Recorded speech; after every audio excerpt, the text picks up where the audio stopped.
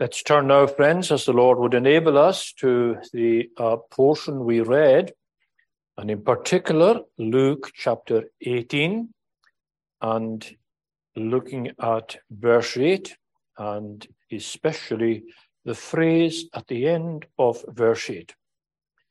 Nevertheless, when the Son of Man cometh, shall he find faith on the earth?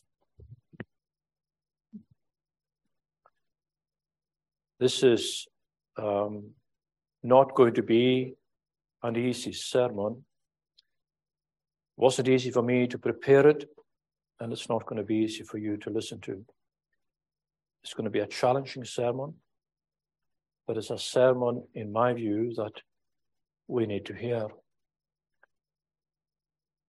It focuses on this very question. When the Son of Man cometh, shall he find faith on the earth? In other words, what will the prevailing situation be when Jesus comes a second time? This is a serious and a solemn question. Now, in the context, his words here relate to the teaching he delivered in the previous chapter 17, from verse 20 forwards. And he was studying the prevailing conditions of his own day and generation, and particularly the lack of leadership amongst the people of God. And he was warning them of the suddenness and the inevitability of divine judgment.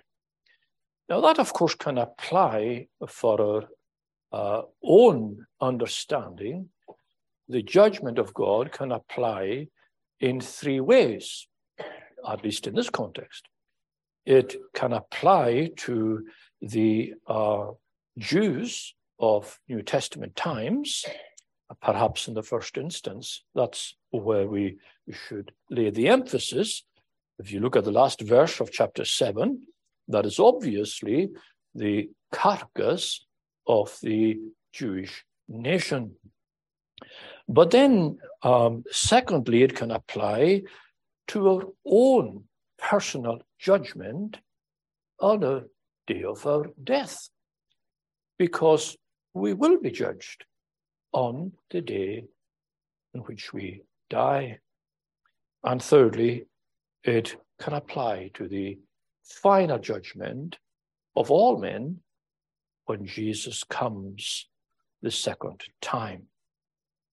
Now, as I mentioned, Jesus saw in his day the appalling spiritual state of Israel. Of good people, there were a few. Of good leaders, there were none. And those leaders ruling over Israel, and this had been the case for generations before Jesus came to earth, they were guilty of dereliction of duty.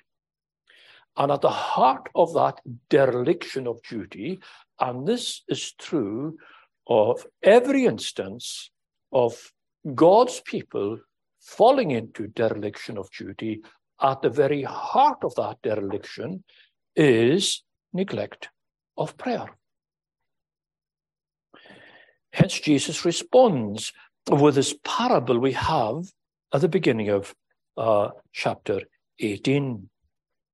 Now, he does something very strange here. I can't recall him doing anything like this anywhere else. He first gives an explanation of the parable he's about to give, and then he details the parable itself.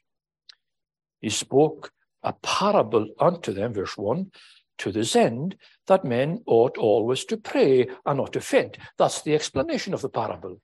And then he goes into detail about the parable.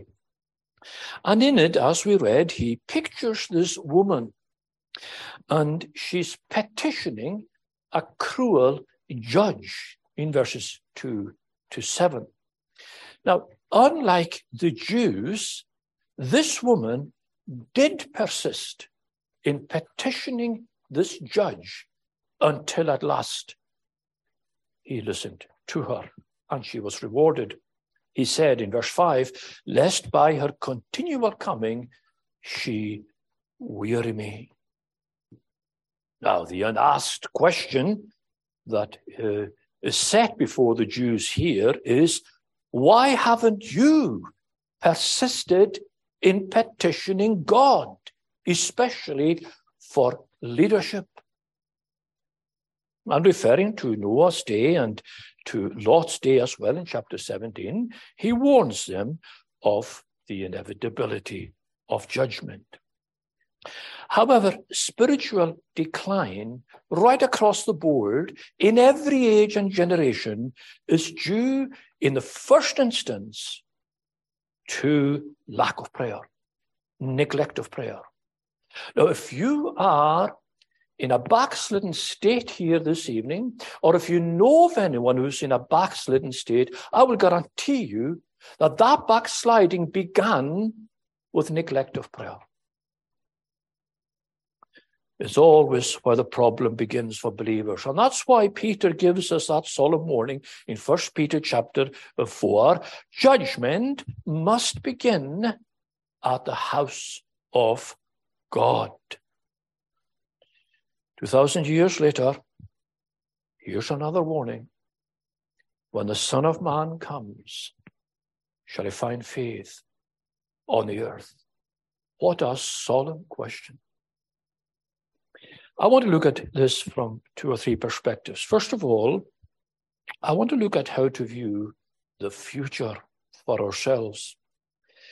Now, we believe that God has foreordained whatsoever comes to pass, be that good or be that evil. God has foreordained it all, so that the entire story of the universe, of the world, of humanity, of the Christian church, it's all there already, set in the concrete of God's eternal decree.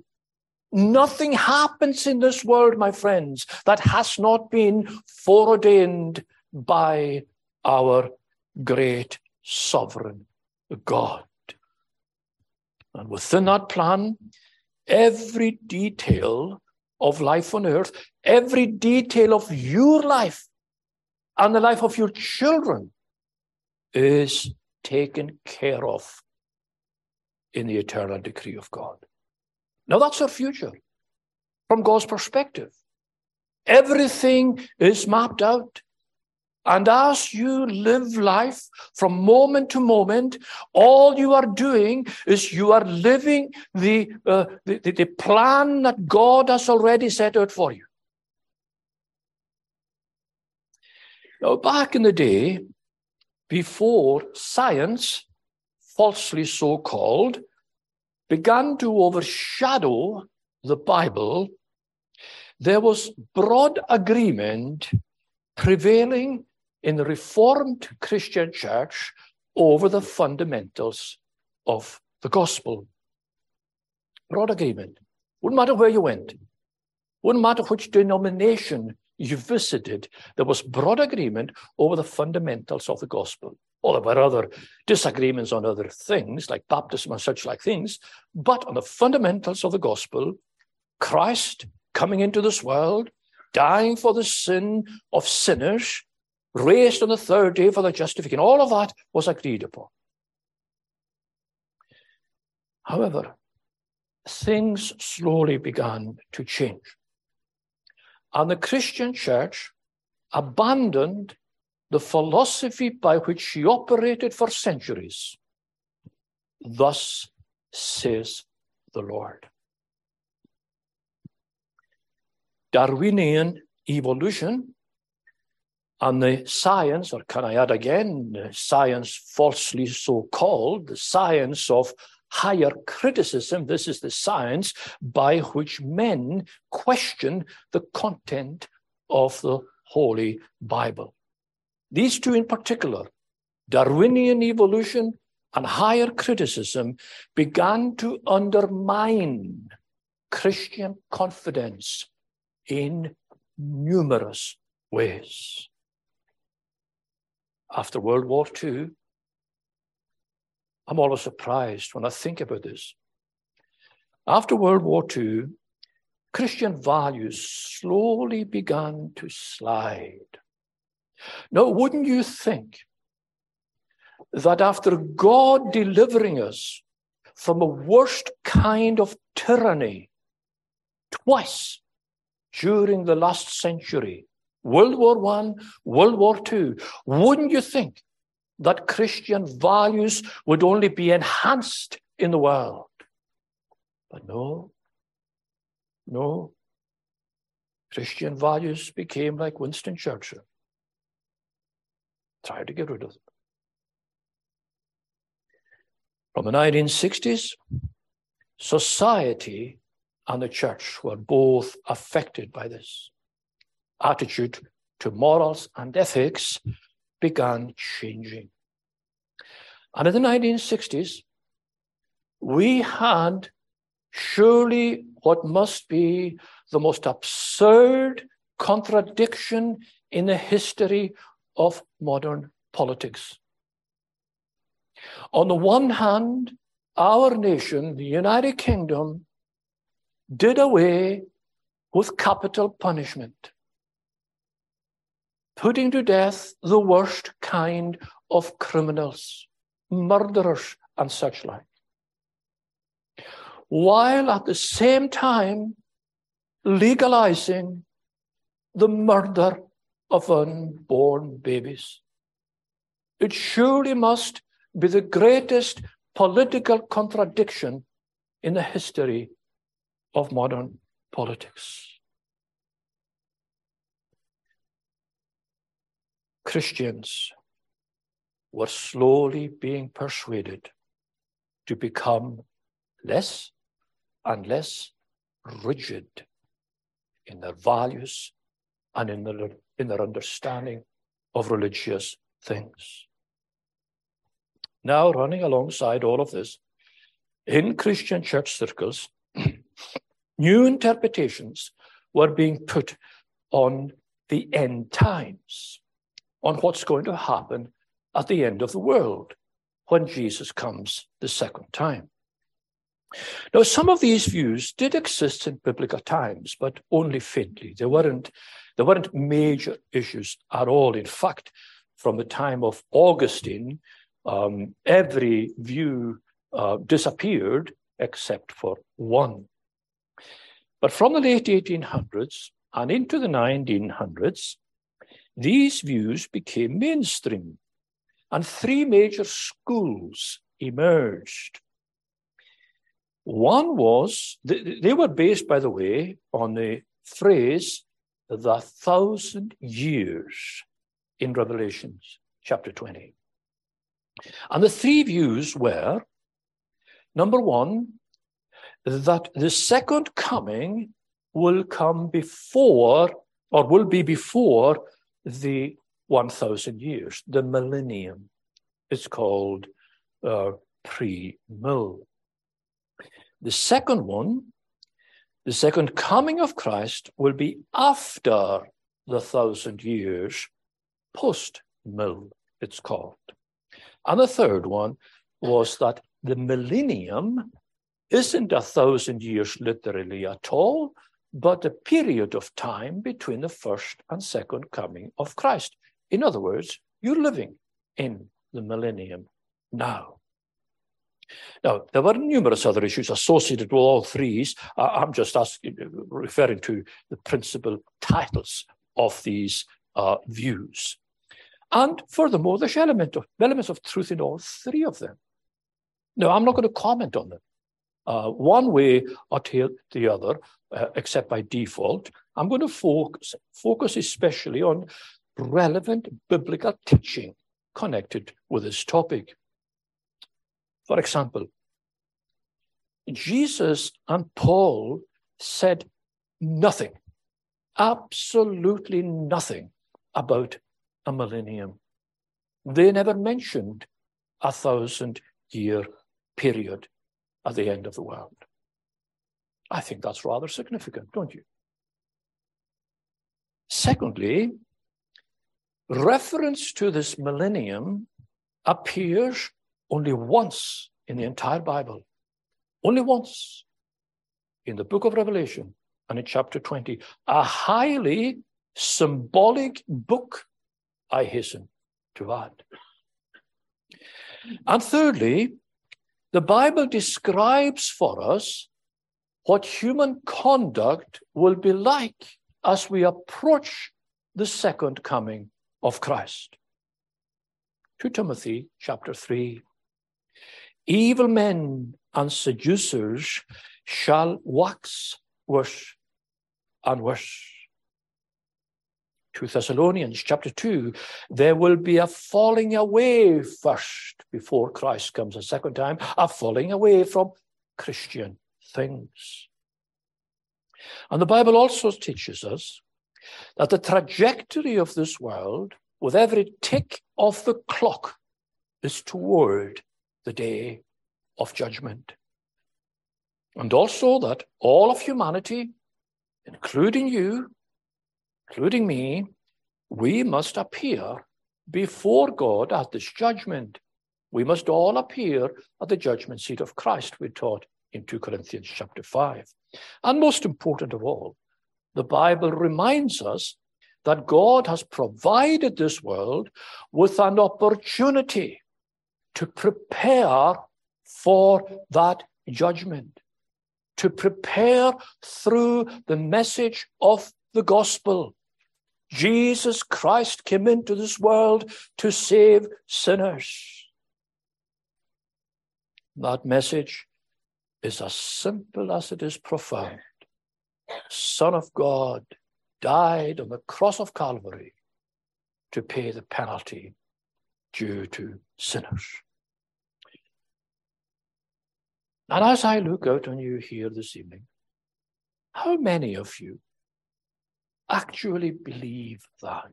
I know some of you do because I know you personally. What about those of you who don't? What hope do you have for appearing before the judgment seat of Christ, which you certainly will? What hope do you have? Leave that with you. Let me move on to look at the state of our world. Now, in the light of all I've said, what are we to make of this text? When the Son of Man cometh, shall he find faith on the earth? Now, at very least, Jesus is suggesting to us the future is not bright, not even for the Christian church. Now, when we step back and look objectively at our present world, you will need to be blind not to see something has gone drastically wrong with our world and with the Christian church as well. Excuse me. In the United Kingdom, we have two main state denominations, formally recognized as representing state religion. South of the border, we have the Anglican Church, the Church of England. North of the border, we have the Church of Scotland. Now, few people, my friends, few people will argue that these denominations have remained committed to biblical teaching in numerous areas of gospel Christian doctrine. Whatever their official position, and they're very keen to point, oh, this is our official position. Well, whatever the official position is, both denominations violate God's moral, ethical, and spiritual principles in their practice, and they do it every single day. Now, these aren't, of course, the only denominations guilty of such errors. Apostate churches abound in every nation throughout the Western world. Now, that's not me sitting judge and jury over these churches. That's their public profile. They boast in it. They don't hide it. So between church and state, things, in my view, have never looked so bleak. Now, we know from history that our world has, on numerous occasions, gone through many, many evil phases. The worst, of course, on record was the time of Noah. When we read in Genesis 6, every imagination of the thought of man's heart was evil continually. And that was followed by numerous instances of further widespread evil right up to recent times, in the last century, where we had men like Stalin and Hitler and Mao and Pol Pot and many other despotic dictators. So what then makes our generation so wicked, so evil, so despairing? And I'm suggesting you that we are more wicked, more evil, more despairing than previous generations. How can you say that, says you, when you look back at the Holocaust of last century and numerous other awful, awful instances of human conduct? Two things. Two things are making our day and generation particularly wicked and particularly evil and particularly despairing. Number one, the widespread acceptance of depraved conduct. This was never before part of the human story. The widespread acceptance of depraved conduct. Not the widespread practice, but the acceptance of it. And the second thing, the sinful silence of the Christian church, broadly speaking, in challenging such evil. Now, let me expand a little on these 2 points. Former generations, your grandfather and your grandmother, former generations were and would have been reversed by what is being normalized today. To use a phrase, they would turn in their grave if they could see what our generation considers normal.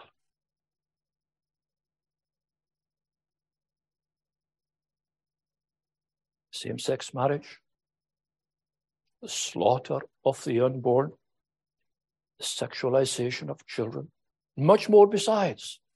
We are worse than Sodom ever was. And it's all, this is the tragedy of our day. It's all being done and carried out in deliberate defiance of God and of biblical morality.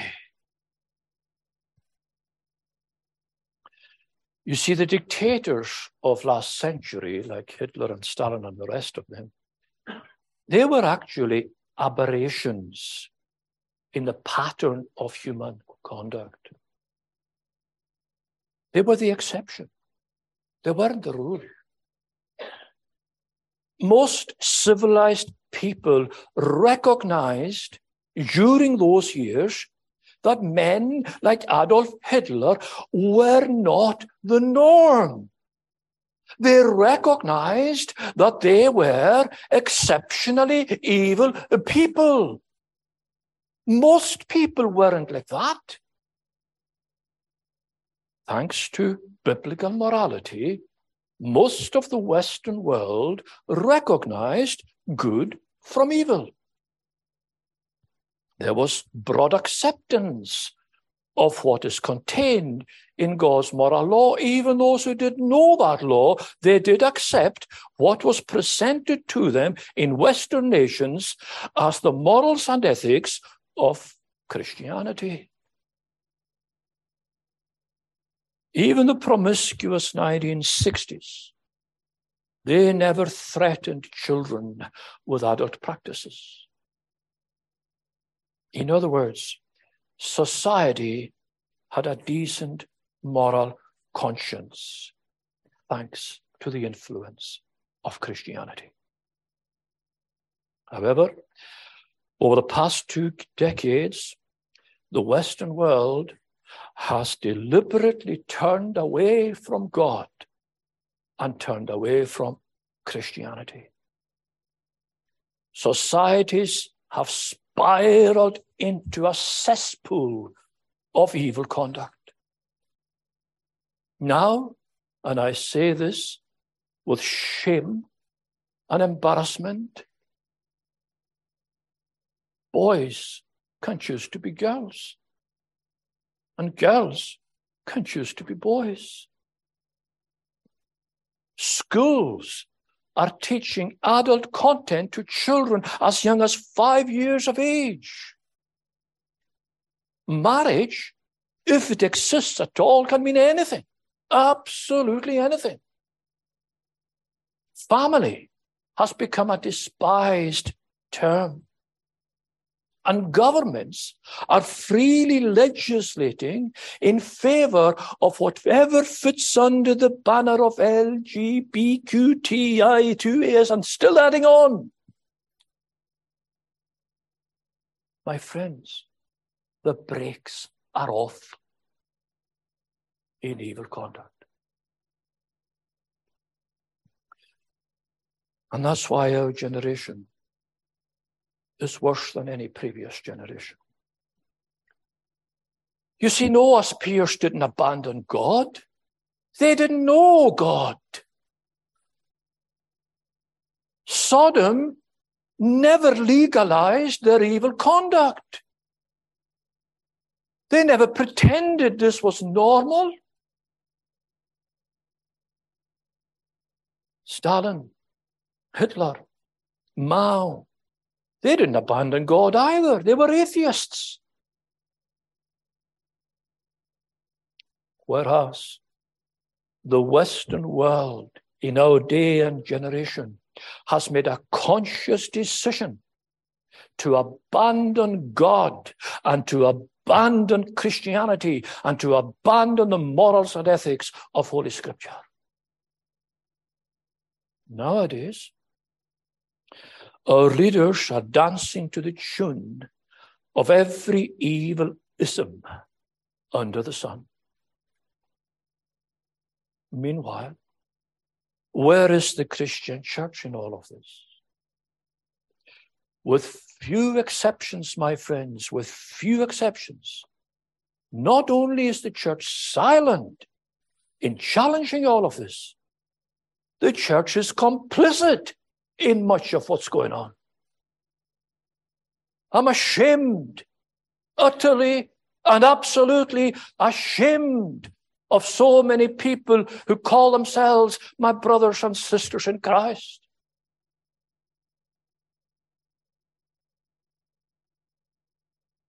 Hence the relevance of our Lord's question. When the Son of Man cometh, will he find faith on the earth?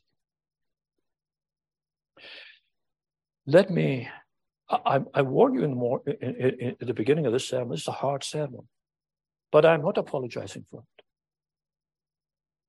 Let me move thirdly to look at what the scripture says in all of this. Paul warned in 2 Timothy 3, verse 1, in the last days, perilous times shall come. Couldn't he have said that up at the United Kingdom today? Listen to his definition of perilous times. And I want you to think of our society as I read through this. Men shall be lovers of their own selves, covetous, boasters, proud, blasphemers, disobedient to parents, unthankful, unholy, without natural affection, no self-control, despisers of those that are good, high-minded, lovers of pleasure more than lovers of God, having a form of godliness, but denying the power thereof, a perfect echo of the church and state in 2022 in the United Kingdom. Do you not agree? Over recent years and throughout the Western world, it's as if an invisible hand has been directing the conduct of our leaders in both church and state. An invisible hand. Let me give you some examples. In Canada, euthanasia was introduced in 2016, virtually for anyone. You wouldn't have to be terminally ill. You wouldn't have to be suffering from severe pain. Virtually anyone who wanted to be euthanized could be euthanized. 2016. 1,000 Canadian citizens applied to be euthanized that year. 1,000. 6 years later, and the latest statistics are available up to last summer. 6 years later, that figure has mushroomed to 31,000 Canadian citizens being euthanized virtually by their government.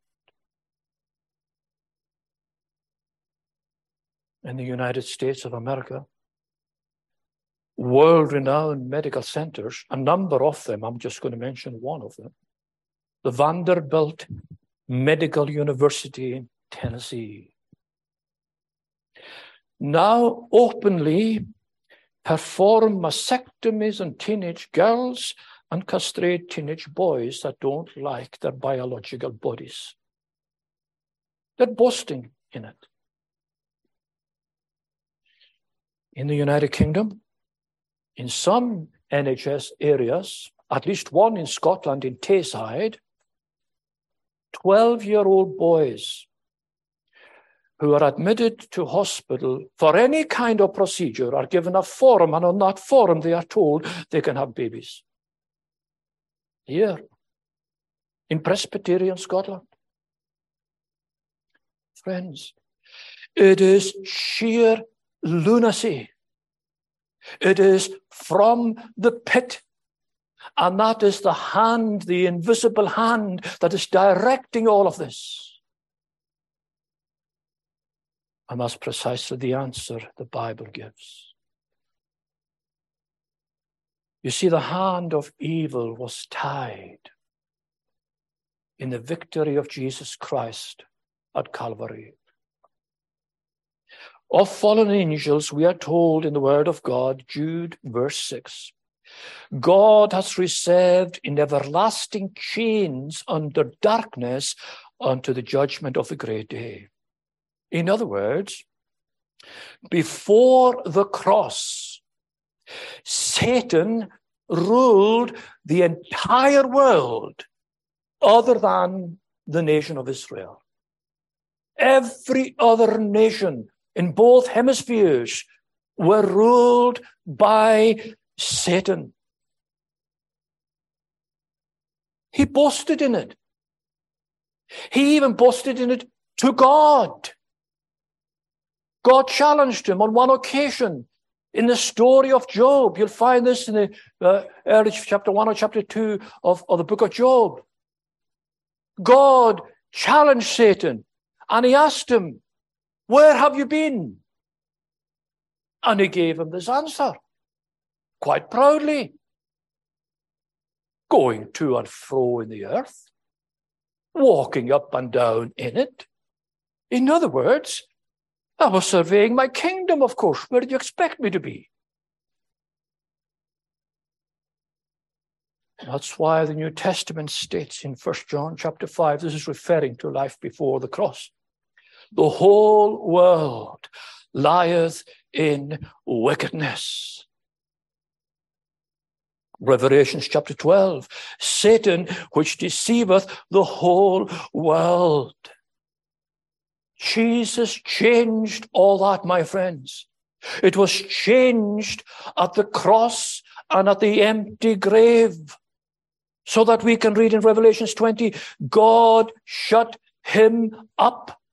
Satan, God shut him up and set a seal upon him that he should deceive the nations no more for 1,000 years.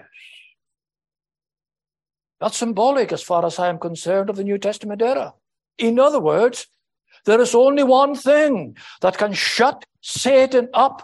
There is only one thing that can bind the hand of Satan, and it's the power of the gospel of the Lord Jesus Christ.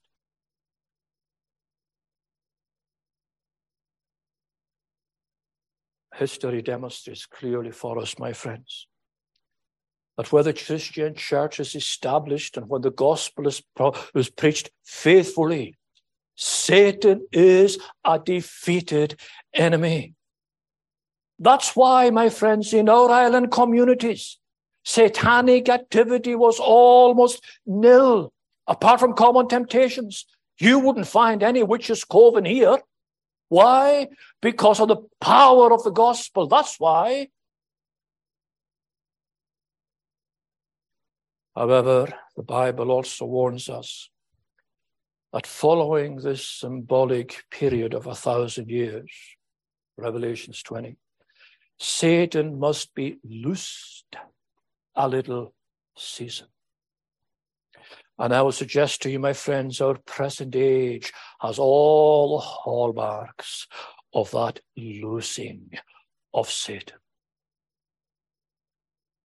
Today, the leaders of the United States of America, Canada, the United Kingdom, Australia, New Zealand, they are all aliens to biblical ethics. They all advocate everything God hates. Every one of them. But it's worse than that. Because, my friends, the bus has run away from all of them. You see, the seat of power and influence has now moved from the political chamber to social media. That's where policy is now being formulated. Not in the political chamber, but on social media. And that, my friends, has become a viper's nest of sheer evil. You see, social media has no moral compass. Social media has no ethical standard. Social media has no defined conscience. Social media is where Satan is running loose. And in the midst of all of this, the caliber of the Christian church is collapsing. Throughout the Western world, the church, in many instances, has abandoned her Bible, abandoned the rule and standard of God's holy word. The church has become complicit in promoting sinful lifestyles. The church has polluted the holy ministry with graceless charlatans. And the church, in too many instances, has become what Jesus described as a synagogue of Satan. He saw all this coming. Our Lord saw it all coming. Hence his question. When the Son of Man cometh, shall he find faith on the earth? Our time has gone. I want to apply this in terms of questioning 4 areas, or at least highlighting 4 areas of decline amongst ourselves And these areas are evident to various degrees amongst us as a nation, amongst us as a church, and further afield as well. But we're concerned in the first instance about our own locality, of course. 4 areas of this decline that forms part of the collapse of the fabric of the Christian church. First of all, and I'm just going to mention them in a word, numeric decline. Years ago, churches in our island communities, whereas you know, those of you who are older, you will remember, they were full on the Lord's Day evening. 30 years ago, when as a family we moved to Glasgow, we used to worship on Kenneth Street, and that church regularly held 1,200 people every Sabbath evening. 10 years ago, this congregation had a healthy number of people worshiping here. Both congregations, my friends, without question, are now in serious decline. But it's not just these 2 congregations, it's across the board. There is serious numeric decline in the Christian community as far as church attendance is concerned. Number 2, there is religious decline. People are becoming less and less religious. And we can see it almost day by day by day. One example, the evidence is there in the changing attitudes to the Sabbath day. Businesses are open, ferries are sailing, planes are flying. It's obvious that a religious observance is seriously waning amongst us. Just go down to Ingis on a Sabbath morning, go down to the ferry as Mr. Fraser does. You'll see it all there. Thirdly, there is spiritual decline. The spiritual temperature, my friends, has plunged over recent years. And the main culprit for that plunge in the spiritual temperature is worldliness amongst the Lord's people. Because worldliness is intolerant of spiritual thought. Worldliness is intolerant of spiritual thought. That's only too evident in today's society. But it can affect believers. It does affect believers. True spirituality, my friends, is a rare thing in the Christian church today. And finally, personal decline. Numeric, religious, spiritual, personal decline. Here's, I suppose, the most troubling aspect of modern life for believers. Our own personal decline in holy things. Isn't it true? Those of you who have been on the way for a few years, isn't it true that few of us, oh, so few of us, enjoy the love, the zeal, and the thirst for righteousness with which we began as Christians?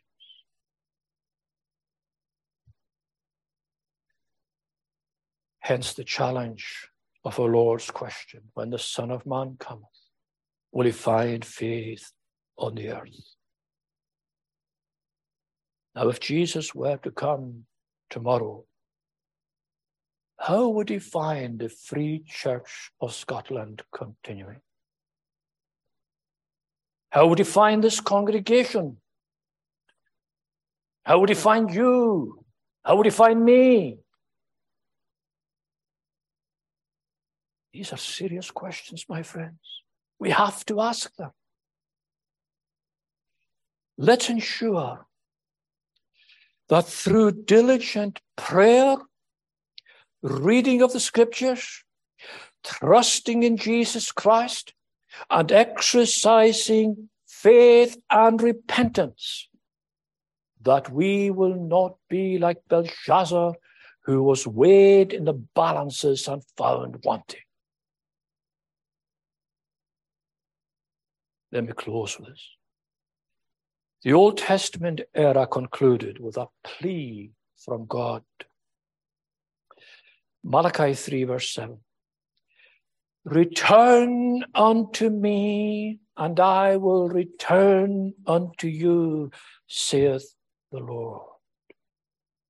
Saith the Lord, the merciful God of heaven, the God who delights in pardon and in forgiveness. My friends, each one of us here and those who are listening online, let's make this our diligent prayer. A prayer for the entire Christian church. A prayer for ourselves to turn in repentance to God. A prayer that would beg God for a spiritual revival of Pentecostal proportions, and thereby secure a future for our children, and thereby allowing us to be confident of our own eternal destiny. Let's pray. Oh, gracious and blessed God, we pray that there will always be, and we know that there will always be, a witness and a church when that trumpet sounds. But we are not missing the point thou didst make 2,000 years ago. We're in a serious situation. And we have to do more than mere prayer. We have to watch and pray. And we have to be alert to the devices of that wicked enemy Satan, as he seeks every day to undermine the church, to undermine our own personal faith, and to vent his hatred for the lover of our souls, the Lord Jesus Christ. In thy great and infinite mercy, come, Lord Jesus, come quickly. Amen.